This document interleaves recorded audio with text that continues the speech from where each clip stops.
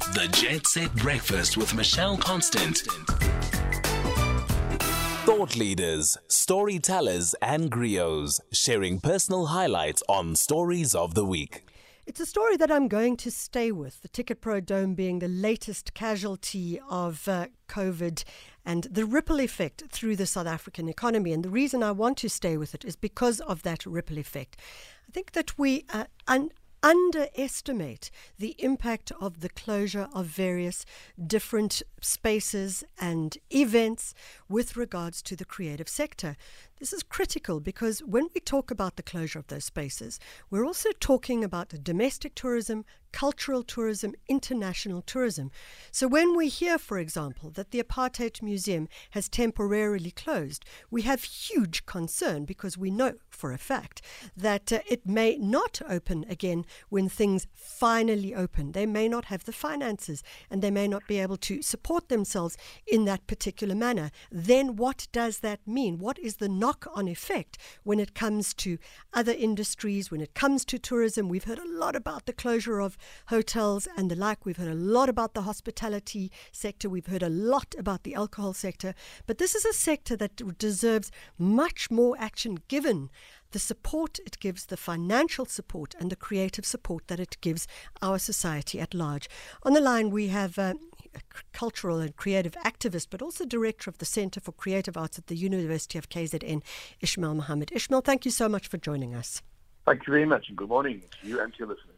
ISMAIL, we see the closure of the Ticketpro Dome. It's the next one, the latest casualty, but it does talk to a much bigger question, and that is the role of the cultural sector and the creative sector in our economy at large. Talk to us about that. Absolutely. Michelle, the creative economy is incredibly large. And whilst we may mourn the fact that many creative workers have not been able to work for almost 15 months since we've gone into the lockdown, the bigger concern is where do they go to post-COVID-19 when many of the places that could have offered them employment have closed down. So we will end up post-COVID-19 with a creative sector that's going to be hugely unemployed because employers are not going to be available because of the closure of places like Ticketpro Dome, like the Griots Theatre in Cape Town, and a number of other smaller companies, as well as a number of companies that have already retrenched many of their performers and other company members. The bigger question is really going to be about where to for employment post-COVID-19 for the creative sector. So if you had to look at an end game for this, what would you see it as being? You can look at it, you can give us two scenarios. What is the worst case scenario and what's the best case scenario? Well, I think the worst case scenario is that we're going to have artists holding the big ball in a much larger way than they've had to hold it this past year because of poor relief funding for the arts sector. A better case scenario is a stepping in right now by the private and public sector, which has the vision to recognize the role played by the creative sector in healing our country, in contributing to its transformation, but also in the way that the creative sector contributes significantly to the economy. The creative economy is not only about what happens on stage, it's the spinner effects. A facility like that in Johannesburg that is closed down is bound to have a massive ripple effect on other kinds of industry, from car guards, from people who provide tuck shop facilities, to sound technicians, to designers, to a whole range of other industry people that are not, directly working in the creative sector, but who service the creative sector. So the multiplier effect is huge. And just for our listeners, if you go onto the SACO website, which is SACO, I think it's .co.za or .org, you can take a good look at the actual numbers of what the creative sector offers our economy at large. And it's no mean feat and no small amount either. That's SACO, which is the South African Cultural Observatory.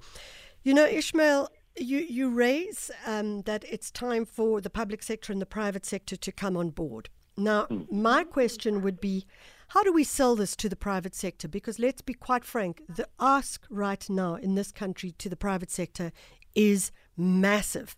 And it goes down to issues of education. It goes down to issues of food security.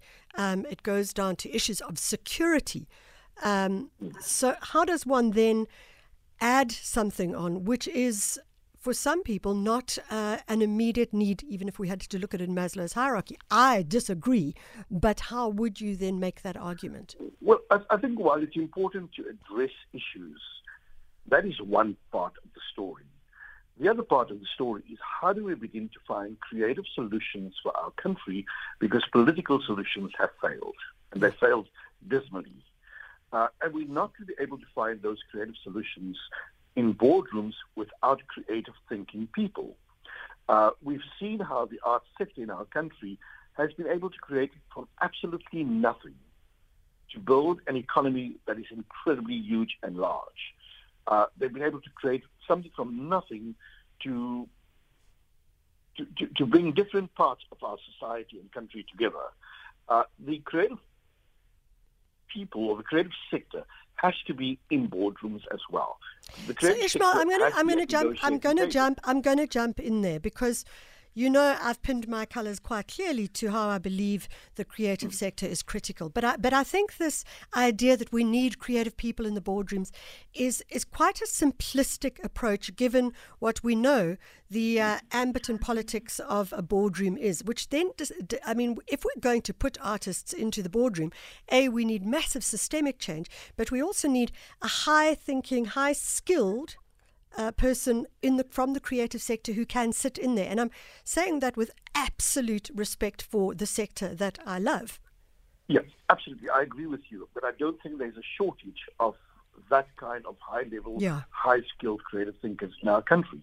I think what has happened is that in building a creative sector, and the way government has done that, it has not engaged with those particular levels of people. It has aimed at popularizing the art sector. It has worked at weakening the art sector. And I think we've seen that quite a lot over the last 27 years. If one really goes back to our very first inaugural celebration of President Nelson Mandela, who were on the stages? It was Sibong Ngoma. It was all the thinkers and philosophers that work in our art sector. They were leaders. Yes. Look at what we've done over the last 27 years. We've gone for really cheap, common entertainment, pop stuff. There's no substance. That does not really represent the high-level arts that we produce in our country. And I think part of that is government has failed the way we sell the arts to the country, to the business sector, to everyone else. Surely it then takes us back to education. If Absolutely, I mean that sale of it is not something that happens after tertiary education. We should be having arts in schools at a very early age, probably from ECD as well. Absolutely, I agree with you 100% on that. And I think this is where an organization like ISMAIL South Africa does an incredible amount of work to make sure that almost every child in every school receives some level of arts education. It needs to be sustained so that we're able to develop that kind of citizen that we want, that is able to think creatively, that is able to bring creative solutions to the table, and not just superficially and simplistically, but at a high level.